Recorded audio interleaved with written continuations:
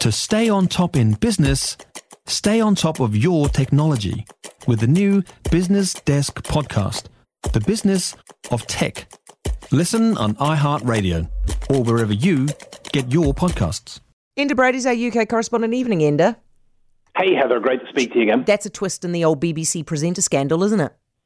Oh, my God, huge. So a lawyer's letter has arrived at the BBC from a lawyer representing the young person at the heart of this scandal. For anyone who's not been following it, an unnamed male presenter on the BBC, a household name apparently, has been accused by a young person's mother of sending $70,000 over 3 years to this young person in exchange for sexually explicit images.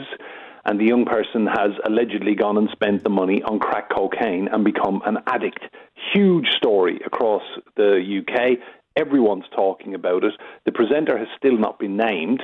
And the coverage has been led by one tabloid newspaper that the mother went to out of sheer frustration, she says, because the BBC didn't follow up on her complaint, she alleges, in May.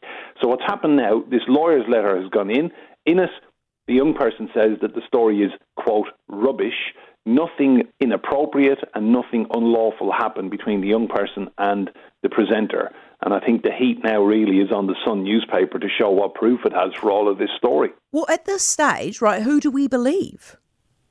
There's so much we don't know. There's so much speculation and innuendo on social media. I think, look, it's quite clear this is a fractured family, that the relationship has broken down between a mother who says she is desperate to protect a child. We still don't know the gender of the child, 20 years old now, by the way. We still don't know what has gone on between the presenter. Does the presenter know this young person? The mother is alleging that she has seen bank statements with a regular flow of very significant sums of money into this young person's account. And she also claims that she's seen this male presenter sitting on a sofa in his pants waiting for her child to appear online and, quote, perform for him. It's a sordid tale, but is it make-believe? What has the newspaper got to substantiate it? I think we may see more from the tabloid in the coming days. Enda, why is it that people haven't yet been able to figure out who the BBC presenter is?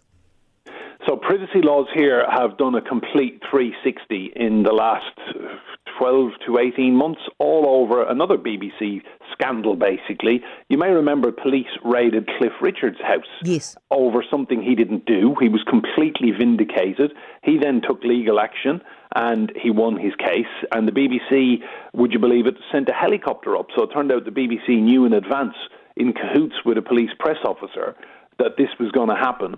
And Cliff Richard defended himself very successfully. He had done nothing wrong. And I actually interviewed him and a friend of his, a very prominent TV presenter, about the impact of this on him. And he looked shell-shocked when I spoke to Cliff about this. So it goes back to that case in particular, another BBC cock-up. And the end result now is that, you know, people are walking on eggshells. I think an awful lot of people seem to know who the presenter is, but nobody has decided to name him yet. Into the headlines that I've seen about Biden's visit so far is, did he breach protocol by putting his hand on the king's back, and that he was kind of confused and couldn't be dragged away from talking to a guard? Is this a success trip for him yet?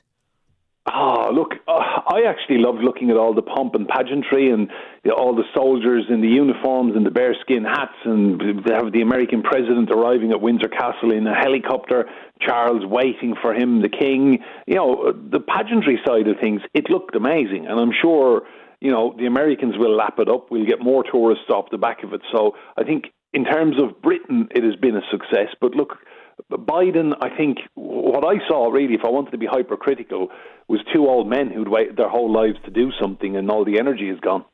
Enda, thank you so much. Appreciate it. Enda Brady, our UK correspondent. For more from Heather Duplessis Allen Drive, listen live to News Talk ZB from 4 p.m. weekdays, or follow the podcast on iHeartRadio.